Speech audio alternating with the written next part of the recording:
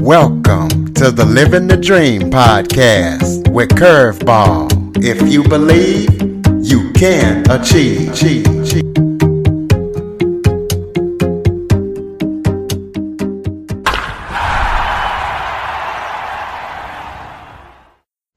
Welcome to the Living the Dream with Curveball podcast, a show where I interview guests that teach, motivate, and inspire. Today, I am joined by licensed family and marriage therapist, Todd Creager. He is also a clinical social worker. He has 35 years of experience with helping couples heal through crisis, trauma, and infidelity. So we're going to be talking about that. I know we got a lot of couples out there listening. Hopefully you're not having any of these problems, but just in case you are, or you know somebody else who is, we're going to have Todd on spreading his expertise. So Todd, thank you so much for joining me today. You're welcome. I love being here. Well, why don't you start off by just telling everybody a little bit about yourself? Sure. Okay. Well, let's see. I have been doing this, like you said, Curtis, for 35 plus years. I'll say that. And I've been I love what I do. And what I do is I help couples and individuals, help them heal. I help them thrive. I help couples rekindle passion. I've been married myself 38 years, so definitely tuned into the challenges and the blessings of a committed relationship, because there's both. Wrote a book back in 2008, so it's been 14 years, called The Long Hot Marriage, which is basically how do you have a relationship with a person long term that is loving but also alive and spicy, and how do you do that? And that came from the work I did with my couples, probably a little bit about my own relationship. And so I've been doing that all these years. I've spoken to therapists, I've trained physicians, and how we deal with things such as low sexual desire. What else can I tell you? I do a trauma treatment called EMDR, eye movement desensitization and reprocessing, which is a very wonderful way to help people process trauma so they can move on with their lives and not be stuck. And then the last thing I'll say is that I also use meditation as a tool. I found that to be just very important. And I do have a program called Meditation for Self and Interpersonal Healing that I love. And so that's been my latest project. So that's a little bit about me. Well, tell us, why is meditation so important in what you do, and how does that help couples? That's a great question. Well, we know that one of the biggest challenges, at least the couples that I see, is they're just very reactive with each other. It's not easy. We haven't been trained. I always joke around. I say that if you want to be a doctor, you go to medical school. If you want to be a great skier, you take ski lessons. If you want to be be a great partner in a really wonderful relationship, you have your parents. So, a lot of times, not to the fault of the parents, but parents tend to, we have a lot to learn. I'll say it like this. We're kind of in the earliest evolutionary stages of how to be a couple that is alive and connected together. So we react a lot. So meditation is a way to access a part of us that is not affected by our past hurts, that doesn't have to protect ourselves by getting defensive. So as we learn to tap into this part of us that is already there, it's not like something we manufacture, just learning to pay attention to it, you're in a better position to be present, to drop your agenda so you can be a good listener, even to be more creative. In this program I do, every month is a theme. Like, for example, the first month is about deep listening, how to be a deep listener. Just to tell you, the 6th month is about romance. And so, what does meditation have to do with romance? Well, I look at romance as the capacity to slow down and notice the beauty of your partner, notice the beauty of yourself. And when we slow down, then we could be romantic. Not just the first 3 months or year of a relationship where the chemicals are running and you're all excited, but that you could really appreciate who they are. Well, meditation is a great vehicle to help you get off that fast pace so that you're not just being a productive person, but you could be a romantic person. So those are just some of the things. I help people meditate to open their heart when they've been hurt, to open their heart to forgiveness. I mean, there are many things we could do for that, but meditation is definitely, to me, a great tool to help people do that. So it's been my passion project, and it's a program that one thing too, as a therapist, there's only so much I could do with a full practice. So this is a way for people to sign up. It's a online program. They get things from me. We do meet as a group once every couple of months to do a live virtual retreat, but it gives me the capacity to reach more people, to help more people, and to give them some tools so they could be not just in relationships. I have people that aren't even in their committed relationships, but to have a healthier relationship with themselves, and then maybe a future partner if they're not in a relationship. So a long answer for that question, but I'm really passionate about it.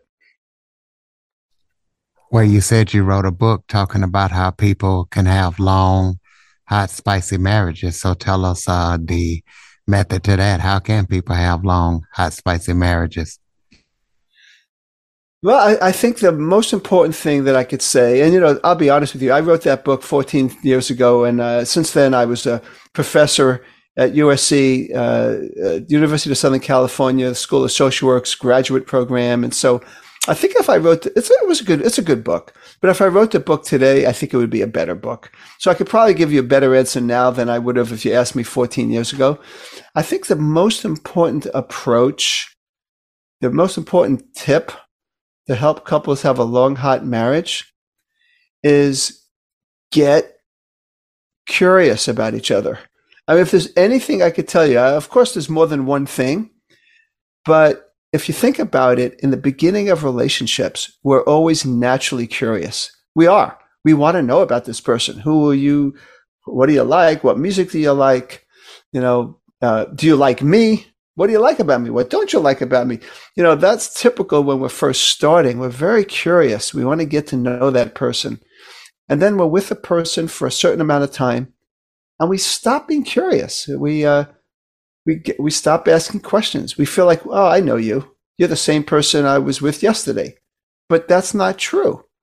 So the most important thing is to practice deliberately being interested and curious with our partner. And that could be just, in order to do that, of course, we have to get beyond our own egos, our own self-absorbed orbit, and go, oh, there's you, another person there. Huh. So how are you today? What's going on with you? And I find that to be very missing in many couples, especially they're working, maybe they have children, they're real busy, and their interest in each other becomes very low on the priority list. Things that are more important are just managing the house, managing the budget, managing the kids, but they lose their relationship because they haven't set aside the time and the energy on being interested consistently in each other. And that doesn't mean you don't take care of the house. It doesn't mean you don't take care of your work, but that we budget time and energy to be interested in our partner on a regular basis. So that might not be the only tip, but that's probably the most important tip that I could tell you. Well, talk about your success rate of helping customers or couples heal from infidelity, and why is the process that you use so successful? Yeah, so I have that on my website, because what I found was that when I started to talk about infidelity, that's I mean, I guess it's sad in a way, but that's when my practice got really filled up because there's so many problems with infidelity. So I've had a lot of opportunity to help couples that have had infidelity or some kind of betrayal in their life, whether it was sexual infidelity, emotional infidelity, financial infidelity, whatever. And I found that, so in working with it, I learned some things. And one of the things that I learned was that infidelity is a big problem, and we're not going to minimize it because it's so painful to the person who's betrayed. So it is a problem, but it's not the problem. That typically the infidelity is a symptom of other things.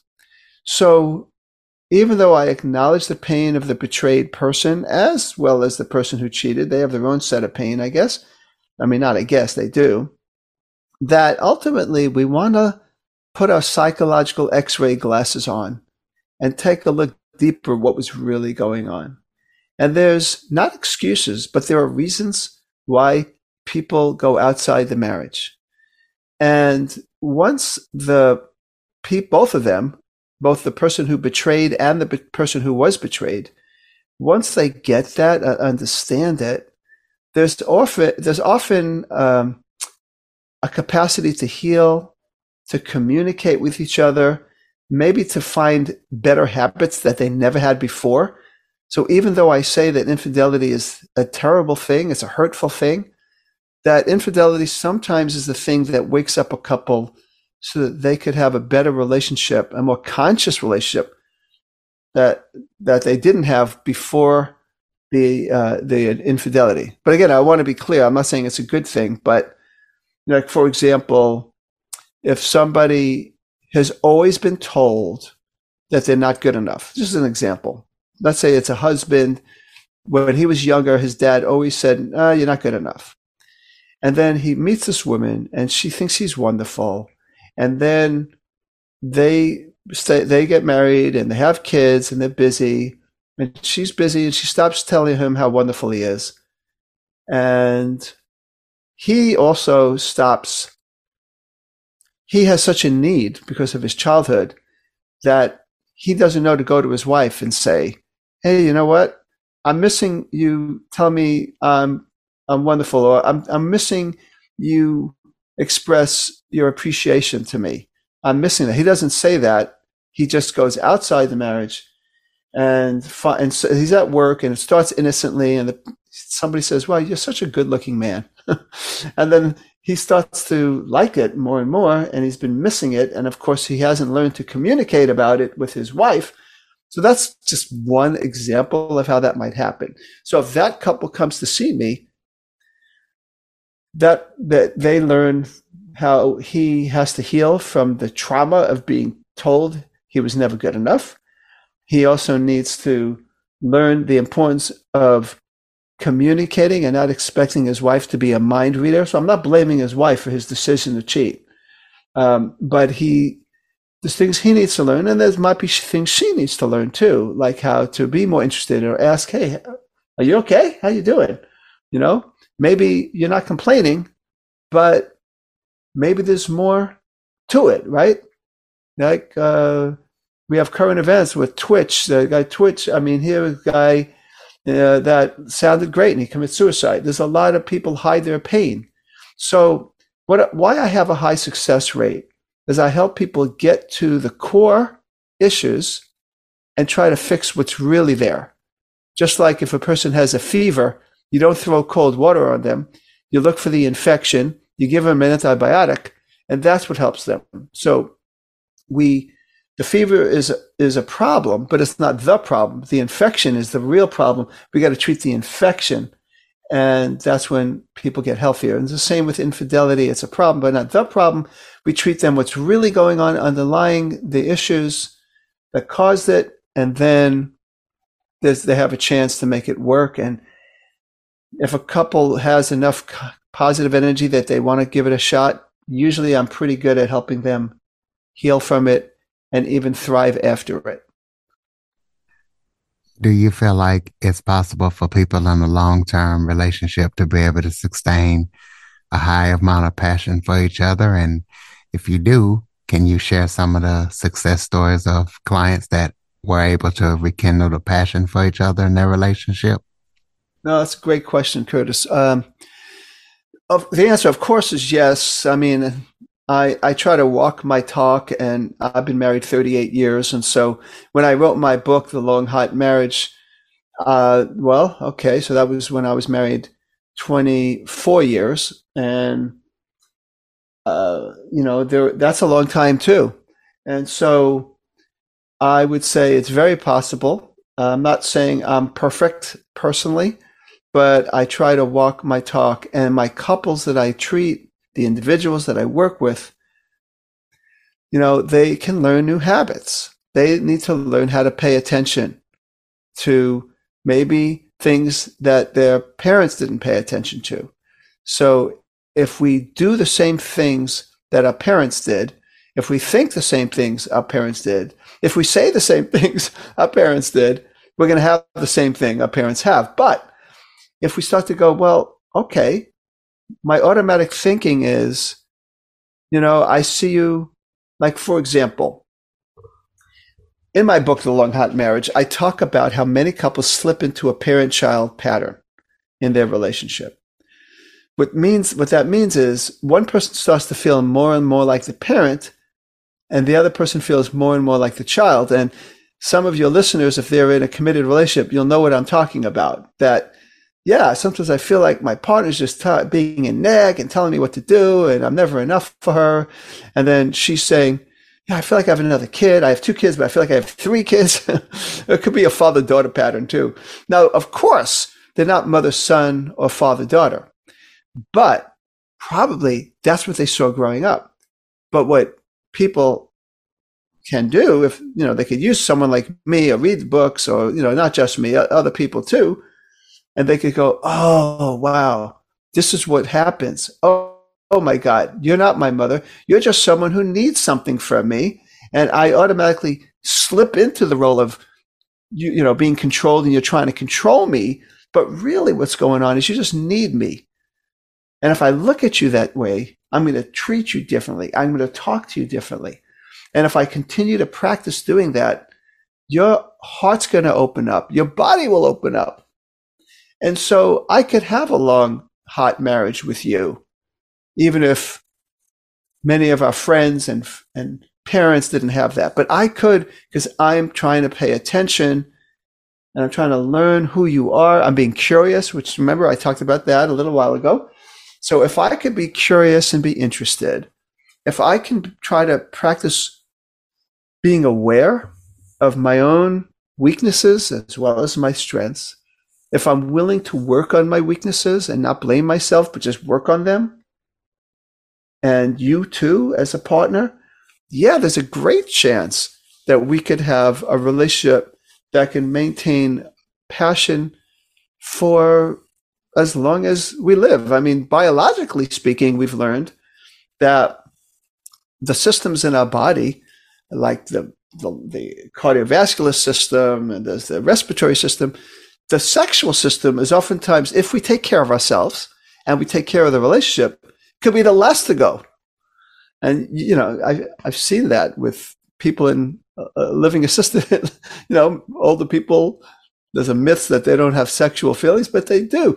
So if we could work on our relationship in the ways I'm telling you, that there's no reason why we couldn't have a long, passionate marriage. The thing that breaks up the passion in marriage isn't marriage, and it isn't the long-term, it's disconnection. But if we don't do the work through the days, the months, the years, we get more and more disconnected. And when we're disconnected, well, yeah, passion goes out the window.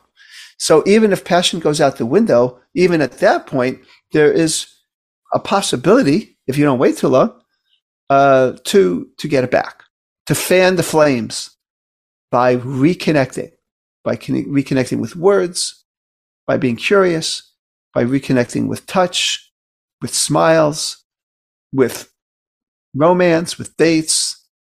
Anyway, so it's totally possible. I'm more optimistic about couples now than I've ever been And that's probably because I've seen a lot of couples go from hell to heaven, metaphorically speaking. When you say dysfunctional family or relationship, define what you mean by that. Yeah, that's a good question too. I do talk about dysfunction. I have a bunch of podcasts on of course, love and sex and infidelity, which is my podcast, the Love, Sex, and Infidelity podcast. But I do talk a lot about toxic relationships and how to break free from dysfunctional families. But dysfunction, the definition of dysfunction simply is if I come from a family where I can't be myself. In a dysfunctional family, it's my role to take care, to regulate other people than to be myself. For example, let's say you have a family where the mother's an alcoholic, the father's a workaholic. I'm just making this up, but it's really true. It happens in my practice a lot. The child is born, and then they're the oldest, and then they have two siblings after that. And they have, like I said, alcoholic mother, workaholic father, and the oldest sibling, the first child, ends up has to be the role of the parent in the relationship and being responsible for the other kids. So in that scenario, this is a dysfunctional family in that this older child cannot be free to be a kid, to be playful, to laugh, to sing, to let others take care of her a little bit, if it's a her or him, if it's a he or whoever. And they actually can't, they grow up to be adults that oftentimes then will be overly responsible, maybe attract somebody that needs to be rescued. And once again, they're continuing the pattern of being in this role. So when they come see me, I help point that out, look at the role you're in. Let's say you're more than that. This is what I always say, Curtis. I've never changed anybody. My job isn't to change anyone. My job is to help people become more and more of who they are. And they come to see me, they're shrunk. I know they call people like me shrinks, but really we're expanders, right? My job is to help expand them into more and more of who they are. So if you come from a dysfunctional family, you're kind of shrunk. You're being just you're being a role of being a responsible person. And even though, of course, there are times we need to be responsible, I might help this person learn how to play, how to sing, how to dance, how to skip, how to let other people take care of them a little bit, or like be around people that care about that, to share their feelings rather than them always listening to everybody else's feelings. Have friends that are able to listen and let go of the friends that it's one-sided, where they learn this from as a kid, but even as an adult, that they're always being the counselor with their friends. So this is what we start to do, and now they're breaking out of this dysfunction that they lived in. See, when you ask me a question, I always have these long answers, but that's when people say dysfunction, that's what I mean by it. You have to live out a role rather than being free to being all that you are. Now, maybe one of the other siblings learned how to be a spoiled, indulged brat, and they don't know how to be responsible because that was the role of the first person. So they have to learn how to be responsible, how to be an adult, how to take charge at times. So depending on the role they slip into, that's the thing you oftentimes have to help them so that they could be more and more of who they are. And then just to finish this answer, coming back to the whole meditation question, meditation also can help people that have been, kind of run by dysfunctional families and been conditioned to shrink. That meditation is also a way to help access parts of people that are beyond that. So it can really help them. Sometimes I call what I do alter ego therapy, because we help them be their alter ego. The overly responsible one gets to play. The overly indulged person gets to take care of others, and on, like that. What are the best tools that you find for trauma healing and recovery? Well, in that I use I well first of all, for people that have been traumatized, the most important thing, if you find a therapist to help you with this, you want to feel like the therapist is tuning into you. Because one of the biggest problems with trauma is people go through it alone. That what we find is when people are traumatized, but they have people that have gone through things with them. Like I had a woman who was molested when she was younger by her stepfather. And she said, but I never developed post traumatic stress disorder from it. I was always okay. I said, well, how do you think that happened? She goes, I'll tell you why that happened. I think she was like 5. And she said, and my stepdad did this, touched me in these ways. And he threatened me, don't tell your mom. But I went to my mom anyway. I said, Mom, I'm really scared because so and so, let's say his name was Bill, okay? Bill touched me and he threatened me not to tell you. She goes, what do you mean he touched you? Anyway, so the daughter told the mom the whole story. And the mom was like, oh my God, I'm so sorry. How are you feeling? That must have been terrible. And she cried, and the mother cried with her, and they held each other. And she processed it with her mom. And then she called Bill into the room and says, Bill, you just did this to my daughter. I'm divorcing you and I'm pressing charges. Get the hell out of my house. Okay. So why I'm telling you this is that's why she didn't develop PTSD, because she had someone very early on who was right with her that helped her process it in the very first time. And she just never had symptoms. Now, so one of the most important things for a person who has trauma is to have a therapist or, family or friends that are there for them and could listen to their story and tune in. Now, having said that, the reason that I think that's an important question is I've been trained in EMDR, which stands for eye movement desensitization and reprocessing, which people could Google it. It's a research-based, evidence-based practice to help individuals heal from trauma. And the reason I did it was because I work a lot with sexuality and people that were molested, not like this woman, but they were molested who were traumatized, who had a secret. I wasn't helping them. So I tried a few things that didn't work, and then I got trained in EMDR. And EMDR uses the idea of bilateral brain stimulation. If you think about it, when we go to sleep, there's REM sleep, which stands for rapid eye movement. And when our eyes dart back and forth when we're sleeping, going from left to right, it heals trauma. So in working with clients that have had trauma and using the phenomenal approach and tool of EMDR, that people oftentimes can process trauma like it was maybe not a pleasant memory, but it processed trauma like it was not traumatic. I guess I could say it like that. And so people who have been limited by past trauma can begin to move through it. And it's a pretty quick therapy based on, like if someone was, molested a few times, which is way too many, right? A few times is too many. It's terrible. The EMDR is going to be pretty quick.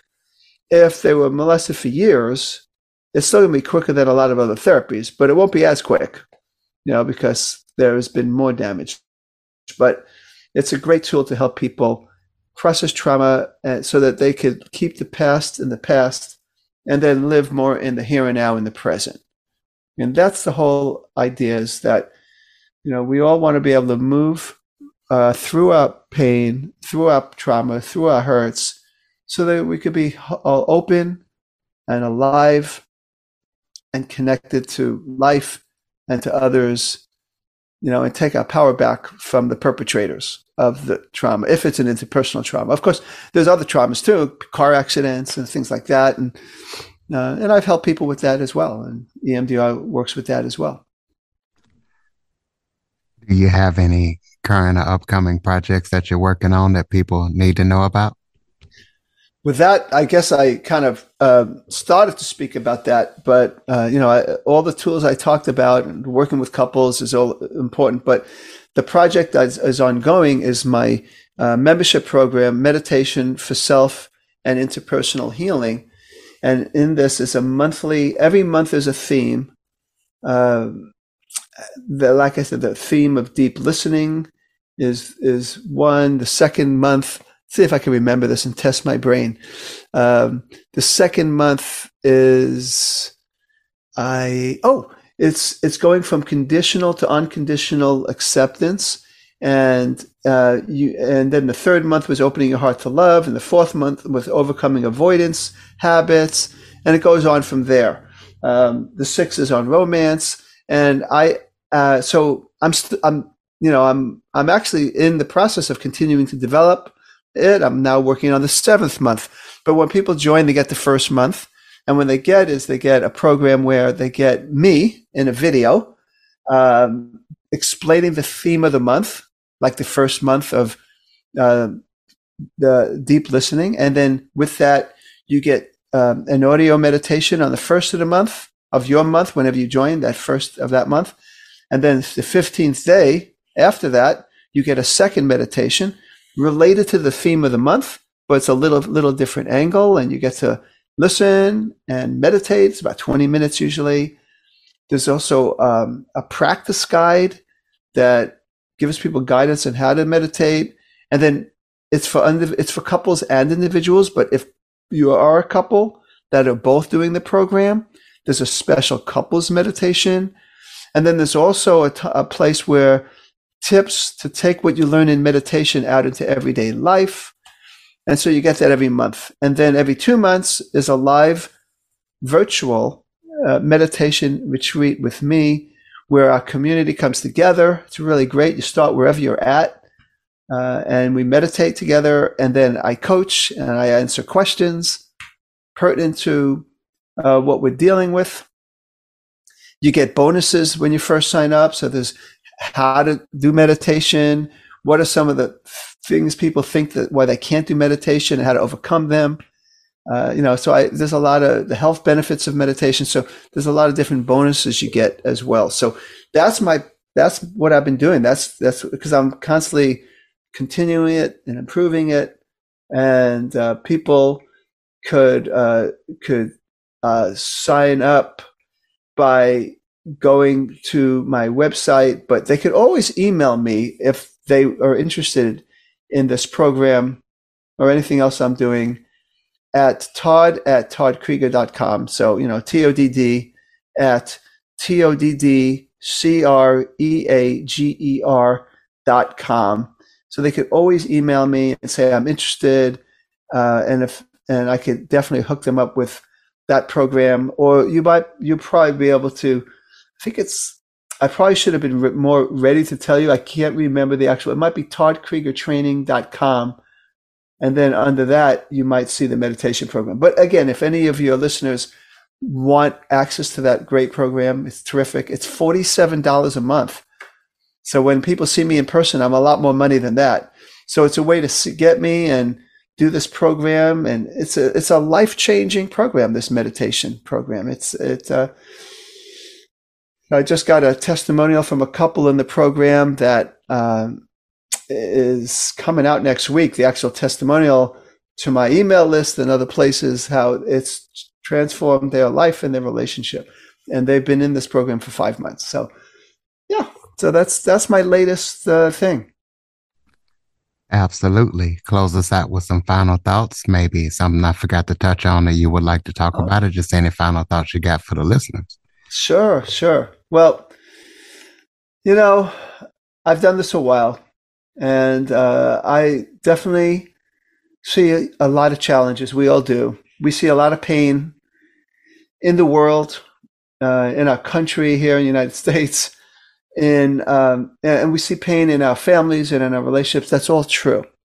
However, despite that, we all have amazing capacity to love ourselves, to learn self-compassion, to learn compassion for others. And if we can learn that, If we could learn how to love and not be so quick and reactive, if we could learn to be interested in each other's pain, if we could learn to make space for each other, it's amazing what we could do. It's amazing what we could do. And so, even though there's challenges and pain out there, there's also love, and love beats it when we practice it. We practice it, and that's kind of what I do, is I help people practice love, to put it in a nutshell. And when we do, it makes our lives beautiful. It makes our bodies healthier.